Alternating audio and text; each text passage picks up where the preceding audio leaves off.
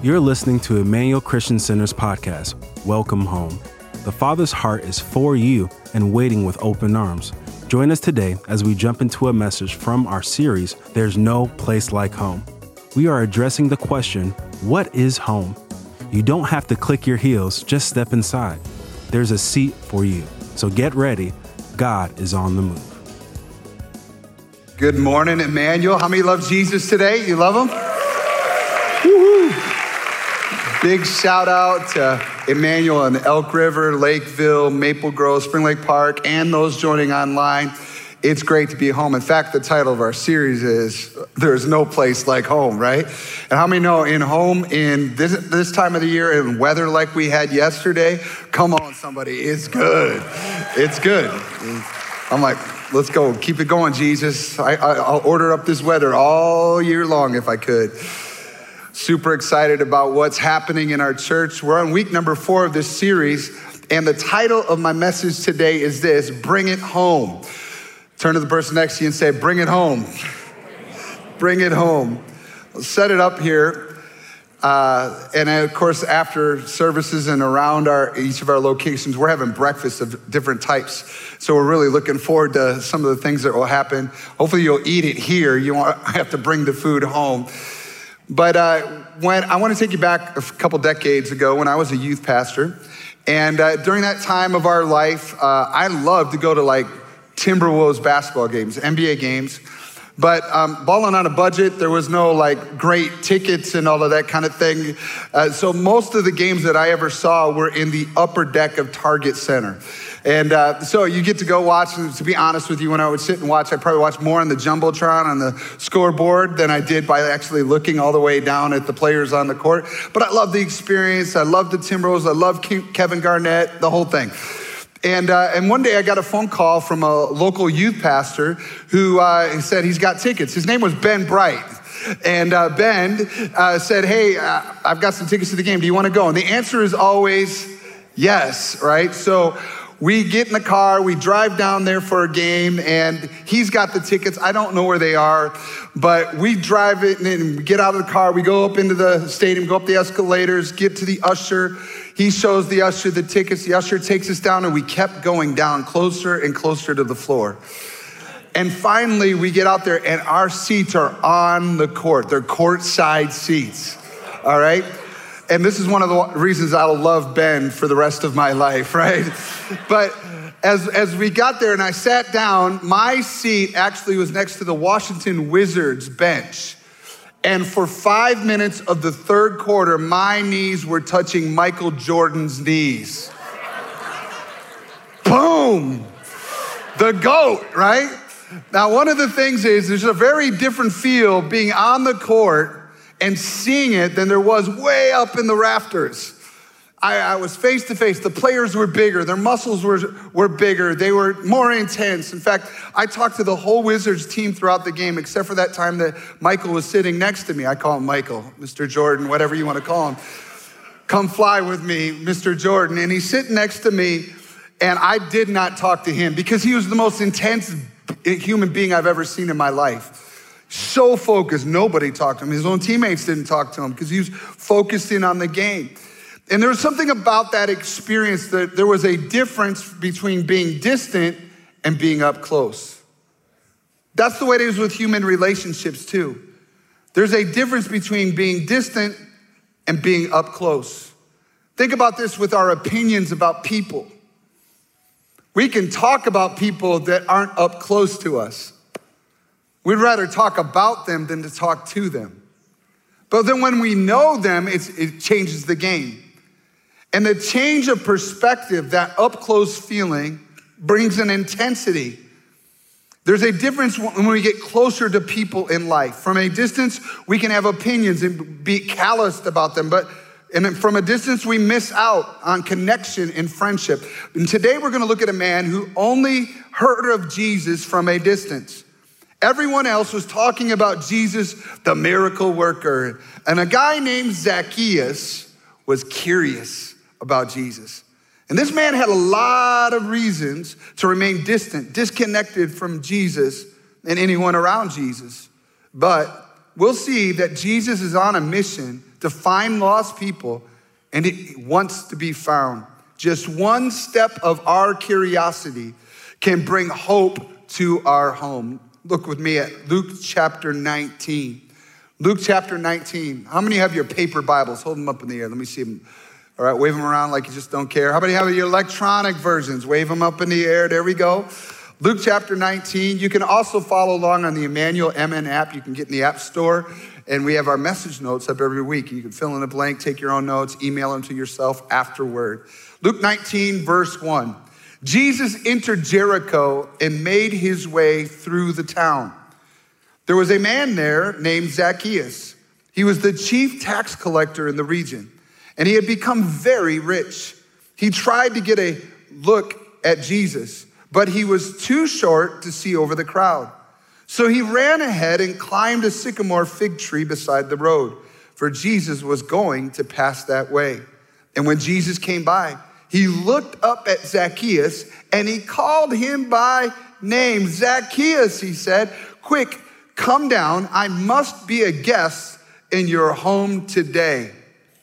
Zacchaeus quickly climbed down, took Jesus to his house in great excitement and joy.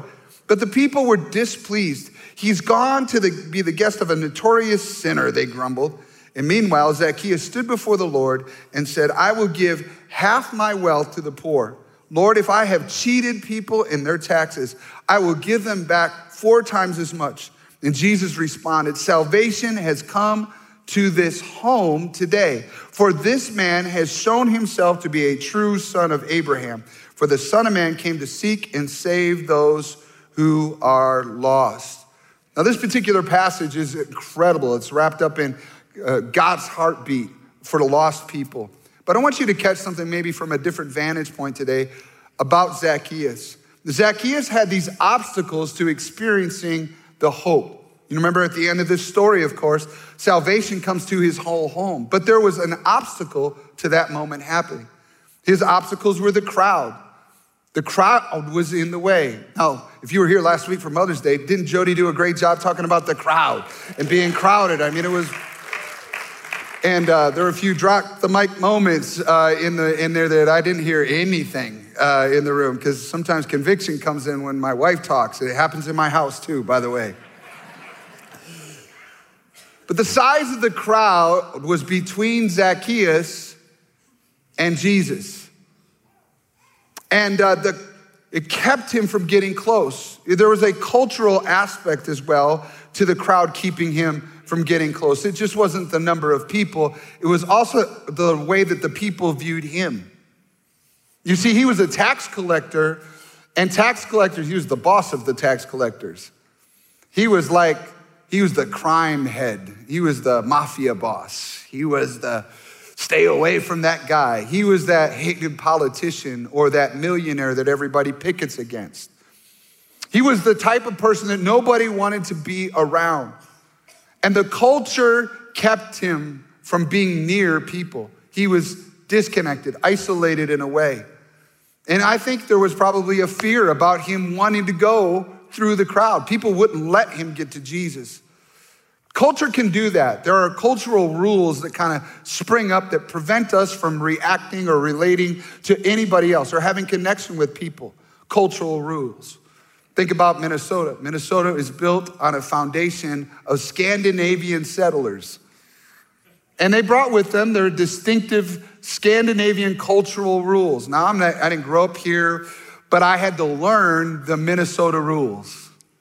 There's cultural rules. They're just ways that we relate to each other. And a lot of them are really great things I've learned, you know. We have the best roads. Our roads are kept up. Our cities are mostly clean all the time. It's like IKEA all the time, right? We have things like Minnesota nice. Not sure exactly what that means all the time, but we have it, right? But we also have some cultural rules like we didn't need a social distancing law when COVID broke out. We already had it. People don't hug as much. They don't connect as much. They like to have enough space between them and another person. That's some of our cultural rules. Here's the danger. The danger is, as Christians, is we could keep people out. We'll give people directions to anywhere but our own house. Think about that. We keep people out because of culture, not because of our heart or our mission. The crowd of culture can keep people from receiving the hope of Jesus, even in the church crowd. When we're satisfied with being close to Jesus ourselves and not notice or make room for the people around us who are new, our culture is keeping them from their hope. So he had that obstacle of culture. He also had the obstacle to experiencing the hope of Jesus, the vantage point. It says it in there that Zacchaeus was short. If you grew up in the church world, you might have learned a little song about Zacchaeus. Zacchaeus was a wee little man was he. He climbed up in a sycamore tree for the Lord he wanted. You know?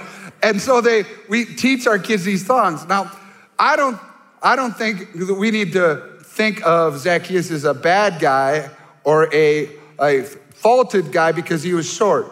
Some people are born tall and some people are born short. Some people have great eyesight. Some people don't have great eyesight. I mean, there's all kinds of things physically. Jesus wasn't against, and then the writer of the gospel was not trying to note that he was short in some outside. But his shortness, when he tried to see Jesus through the crowd, he couldn't see over the crowd. It's like, can't see it. Can't see him. So what does he do? He has to go up a tree. Now, I want you to consider for all of us, we all have some form of shortness, obstacles between us and God. It's our vantage point. We can't see from where we are, so we got to go up a tree. We got to get into a different vantage point to see Jesus. Sometimes it's our schedules, the busyness of schedule. Zacchaeus, he was a busy man. He was in charge of a lot of employees. He had a lot to do. His schedule prevented him from seeing Jesus.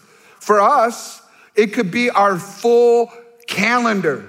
When we spend so much time every day doing so many things, we might not see Jesus or notice the people that are close to us because we're running from thing to thing to thing to thing. That's why in the Old Testament, God instituted a law called the Sabbath. The Sabbath was a day off, not for God, but for people. Because how many know we run ourselves to death? So full, phone is always ringing. Texts are always going. All kinds of stuff are going on all the time, right? Well, think about it. That was an obstacle of a vantage point. If your schedule is so full, you can't see Jesus. And if your schedule is so full and you're so busy, so hurried, you won't notice the people that God brings into your life. Those objects of schedule are a big deal. What about wealth? This man had a lot of wealth, the text says. He had a lot of money. You know, in this modern day and era, inflation is really high and we've got a lot of things going on, but let's be honest. We have more money in this era than we've ever had. There's more things accessible. People can go on vacations, jump on a plane, buy a cabin, get a boat, we've got our phones will pop up. We sit down and we're like just going, what are we gonna do this summer? I don't know. You wanna go to the lake? Do you wanna go on a trip? Do you wanna go on a cruise or whatever? And 2 seconds later, if you pop up your phone, there'll be a marketing ad to you for that thing. They're listening to you all the time, right? And it can become an obstacle because, listen, we can begin to chase things because we can afford to now and neglect the more important things. It can take over, and before we know it, it's possible that we become servants to the very things we dreamed of owning and having no time for the things that matter. Finally, the obstacle that Zacchaeus had to do with his reputation. He knew in his own head, people don't like me. My reputation is in the way. He had to overcome the shame of his reputation. He had to get to a different vantage point to see Jesus. To get a new perspective, he went up in a tree. I love what Mark Batterson says. He says, a change of place plus a change of pace equals a change of perspective. He had to get to a space where he could see Jesus. I just want to applaud you that you came to church today. Even out of all the busy things going on and all the things you got planned during the day, you are giving yourself a different vantage point, the possibility of seeing Jesus. Bravo. Give yourselves a hand today. Come on. That's one simple step, right? But here's the cool thing. In the middle of a crowd, Jesus sees Zacchaeus. He looks up and he says his name, Zacchaeus, you come down, for I'm going to your house today. I'm going to your house today. He sees him and he notices him. Jesus notices you in the crowd. That's great news. When you look for Jesus, he can see you. Jeremiah 29, verse 12, in those days when you pray, I will listen. If you look for me wholeheartedly, you will what? Find me. I will be found by you, says the Lord. I will be found by you. Now, the very next part of the story is really important because Jesus chooses a type of place for the majority of his life-changing moments. You know, we think of Jesus at the Sermon on the Mount and preaching to the crowd and the times that the crowds are around and Jesus is out in the boat and he's preaching to everybody. But just as many times in the Gospels, Matthew, Mark, Luke, and John, you will see that Jesus isn't preaching to the crowd. He's having a conversation across the table. He would spend time with people in their homes at the table. You see, Zacchaeus got to have Jesus over to his house. And he got to spend time with Jesus in his house. What does it say in verse 5? When Jesus came by, he looked up at Zacchaeus and called him by name. Zacchaeus, he said, quick, come down. I must be a guest where? In your home today. Let me just say this, church. Jesus wants to be in your home.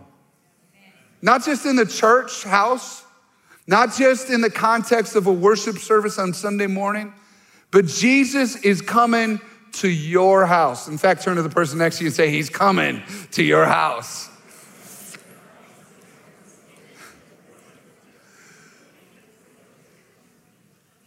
Now, Jesus practices what a term I'll introduce to you today. It's called table fellowship.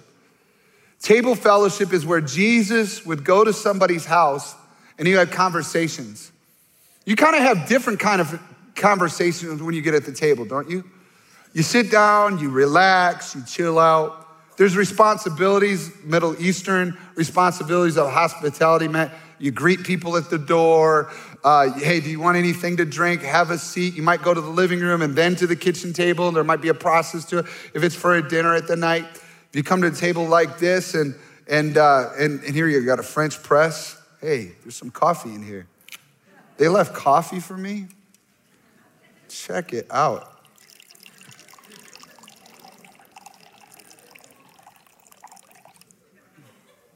Oh, I'm preaching, aren't I? This is actually pretty good. I'm gonna try it out because I can smell it. It's pretty good. It's a little dark, little like motor oil somewhat, but it's pretty good. I like it a little darker. It's good. Now here's what I want you to consider. A host is responsible for creating an environment for relationship. You're responsible for creating an environment for relationship. It's not about the coffee. It's not about the food. It's not about having the perfect house. It's about the environment where someone else feels comfortable. What does it feel like to be around you in your home? What does it feel like for your kids to be around you in your home? What does it feel like for a guest in your home? You know, we are meant to create an environment for relationship. That means it's got to be confidential. Whatever we talk about in here, I'm not going to go blab on the phone to somebody else. How many of you know the next time they're not going to say anything? It's got to be that place where it's not judgmentalism, where we're not judging all the time. And when it comes to creating a place that is hospitable, we really want this house to be a house of miracles. A house, a home of transformation. So let me ask the question. I'm going to give you a few things here. But how can your home be a place of transformation, a house of miracles? Let me give you the first thing. It's going to require time. You've got to have time together. It may start with inviting people in. In a basic way, if you want Jesus in your home, you've got to invite Jesus into your home. You actually have to invite him in. And you got to think about him being in there. And what you're watching, he's watching. I mean, one of those moments last week when Jody was talking, she was talking about entertainment and things she wants to not have. And she's like, I don't want to be entertained by someone else's sin. I was like, whoa. I think I got the air evaporated from the room. It was like, whoof, sucked out of the room. But just think about this. If you're going to invite Jesus in, you actually have to do it. And every day to acknowledge his presence. It's going to require time. But I think it's also going to require time with people. If you want a better marriage, you got to have time in the home with your family, in your marriage. If you want better parenting, you got to have time with your kids. If you're gone all the time, you're not going to have it. It starts with time. If you're going to have a relationship with neighbors, it's going to require time. All right? How can your home be a house, a place of transformation, a house of miracles? Secondly, be intentional. Be intentional. Think about this, families. We need a regular place for conversation. We need to restore the dinner table, perhaps. I mean, our evenings have been messed up, right? Now that we're running kids to that thing and we got to go to this practice and we got to pick up that thing and we got to run around and I'm on a softball team, so I got to be somewhere else. But listen, we've got to be intentional if we're going to have time together. We've got to be intentional about that. If you're going to be intentional, that also includes your time with your kids. Parents, listen to me. And I have no idea. I leave my notes about this point. I did it in the first service. I'm going to do it right now. But I want you to consider with your kids need you. And they need time with you. And one of the things that I've discovered over time is one of the best times that you can have with your kids is bedtime. Because kids don't want to go to bed. How many know? I need a glass of water. I need something to drink. I need to go to the bathroom. There's always, I'm not. So what if in that time period, instead of just shoving your kids in and locking the door, what if you use that time at the end of the evening to have a place for conversation with your kids? You know, when our kids were growing up, I used to try to teach them Bible stories by dramatizing them. You know, it was like, you know, Daniel and the Lion's Den, part 2, you know? Or I would do the Zacchaeus story like we're doing today, and I would make it fun. And I would let our kids ask questions. And if it was exciting to me and I was having a good time with them, they were more likely to have a shared experience with me. Listen, relationships are built off of shared experiences.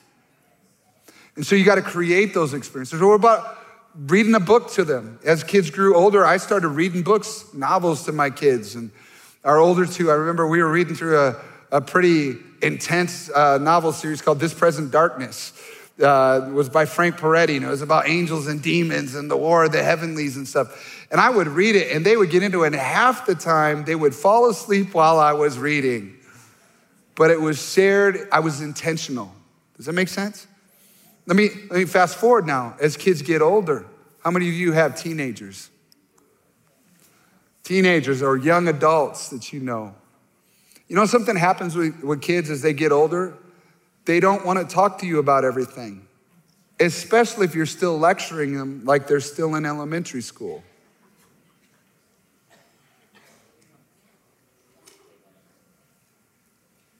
They want to have a conversation. And if you can pause and you become a better listener, like I just did with you in a moment, let the awkward silence rest there. They're more likely to share their thoughts if they know you're not going to come down and lecture them right away. They're becoming adults. They're moving towards independence. And the best thing that you can do is pause and allow them to share their real thoughts when they're ready. And by the way, You never know when that's gonna come. If you've got boys and you're raising sons, they're less likely to sit down and just talk serious with you. I've noticed that sometimes when I would run, in youth ministry days, I would run in small groups. The girls would get in a group and they would talk for hours.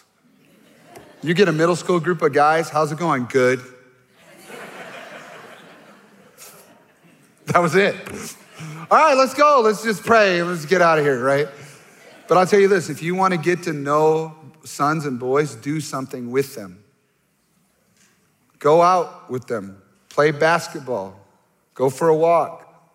Wives, if you want to know your husband better, do something with them. Join them. Why do guys want to get away all the time and go hunting or go fishing?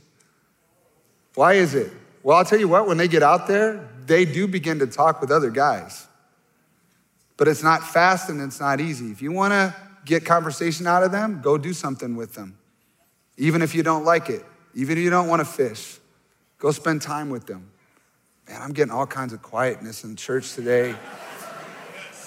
If you want spiritual friendships, have connect groups over to your house. If you want to develop something more than just theater religion, have people over to your house.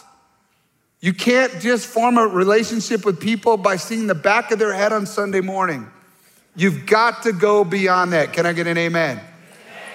Third thing that you can do to create a house of miracles and have transformation in your house is practice hospitality.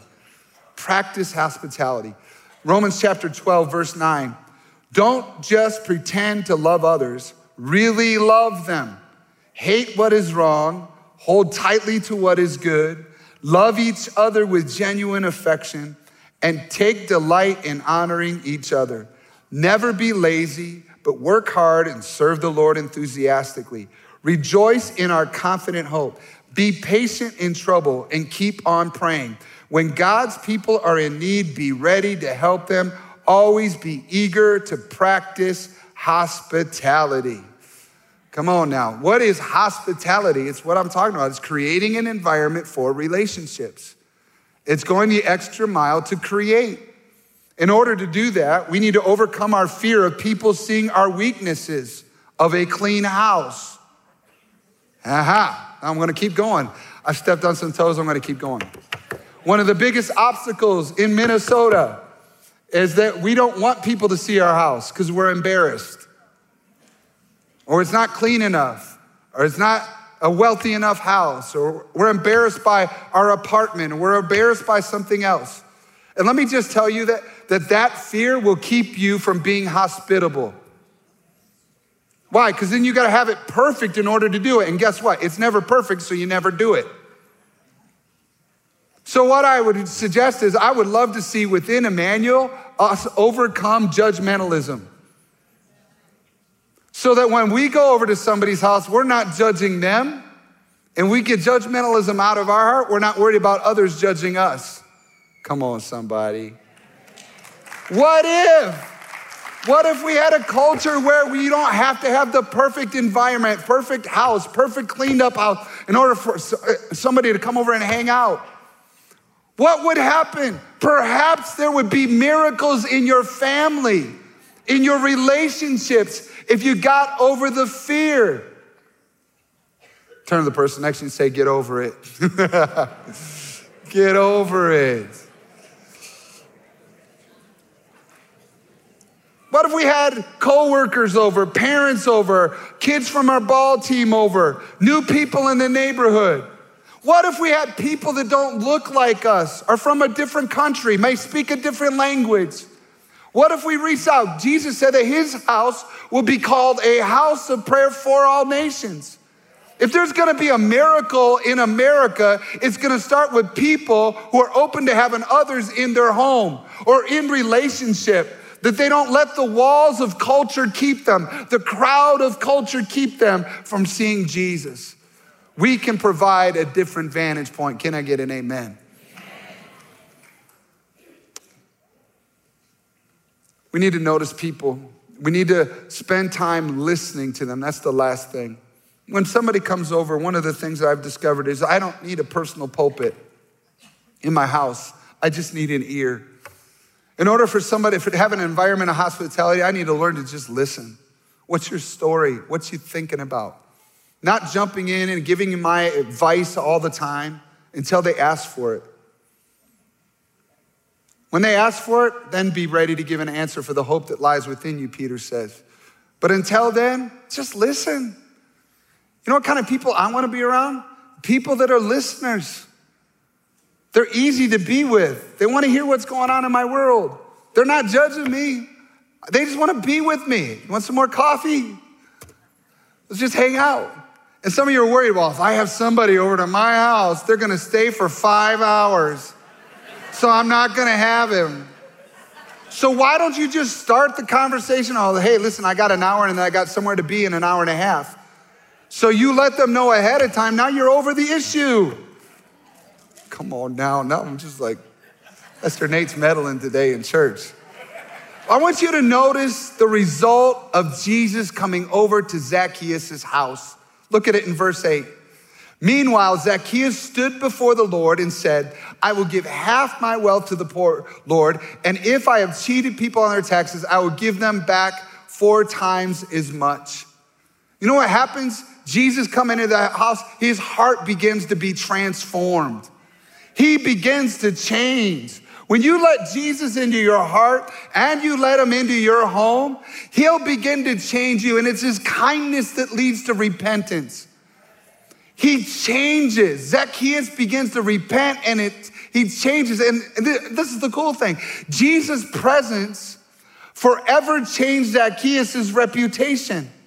When you let Jesus come and change you, and you go through the steps of becoming a Jesus follower, all of a sudden his presence changes your reputation. And your presence in other people's lives will change their reputation too. Church, we can't be afraid of being connected to other people, even if they vote a different way than you do. We're a purple church. We got Democrats and Republicans in our church. We got people that hate all politicians in our church. We got politicians in our church. We've got it all in it. And in the house of God, we're open to relationship. Anybody can sit at our table.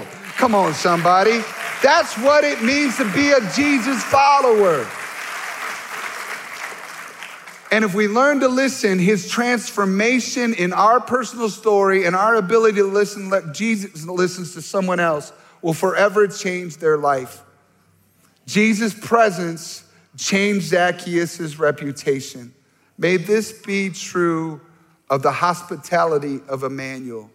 For us to be a house of miracles, our hospitality will be a part of Jesus changing reputations, and there will be life change. Listen, people don't change when they hear a good message.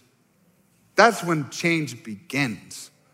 Real life change happens when after they hear a good message and God begins to speak to them, they have a context, a table to talk about it with somebody else. And when we open our mouths and we say, God is talking to me about this, I begin to change because I'm held accountable to someone else in the context of a safe relationship. And I'll see them again. So they know I said God was talking to me about it. If I don't change, they know about it. That's the family of God. We all want to grow together, and God will change our reputations, and he'll help us to help the reputation of others. And here's the best part. The blessing for Zacchaeus came to his whole family.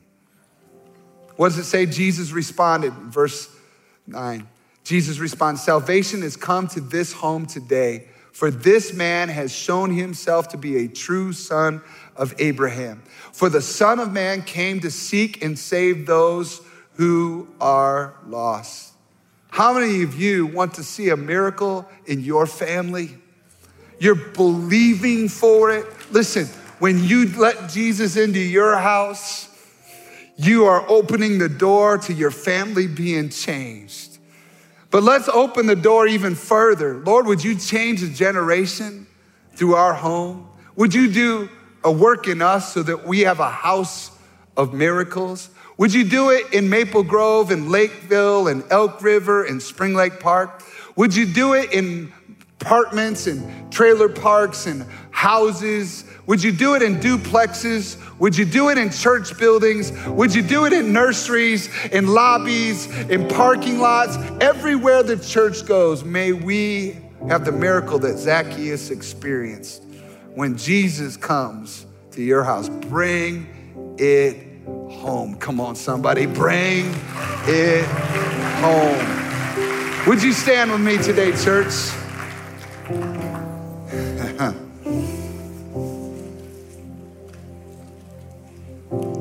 Today, we're gonna pray over your home. We're gonna believe for God to do miracles in you and your home.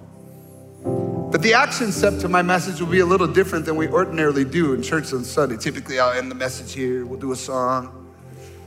And then we'll go to the altars, and prayer teams. There will be some prayer teams available afterwards as usual. But today, the action step is actually gonna be to turn and notice the people around you. They might be in the row ahead of you, it might be behind you, it might be next to you. And when I'm done praying, I double dog dare you to take 3 minutes to greet a few people around you and ask 2 things when you talk to people. The first is this, just ask the question, what are your plans this summer? You got vacation plans? What are you gonna do? And then secondly, if you feel comfortable, what is one thing I can pray for you? What if we just took that step right here and we got to know the people around us? You're like, Pastor Nate, I've never prayed out loud. I'm scared of that.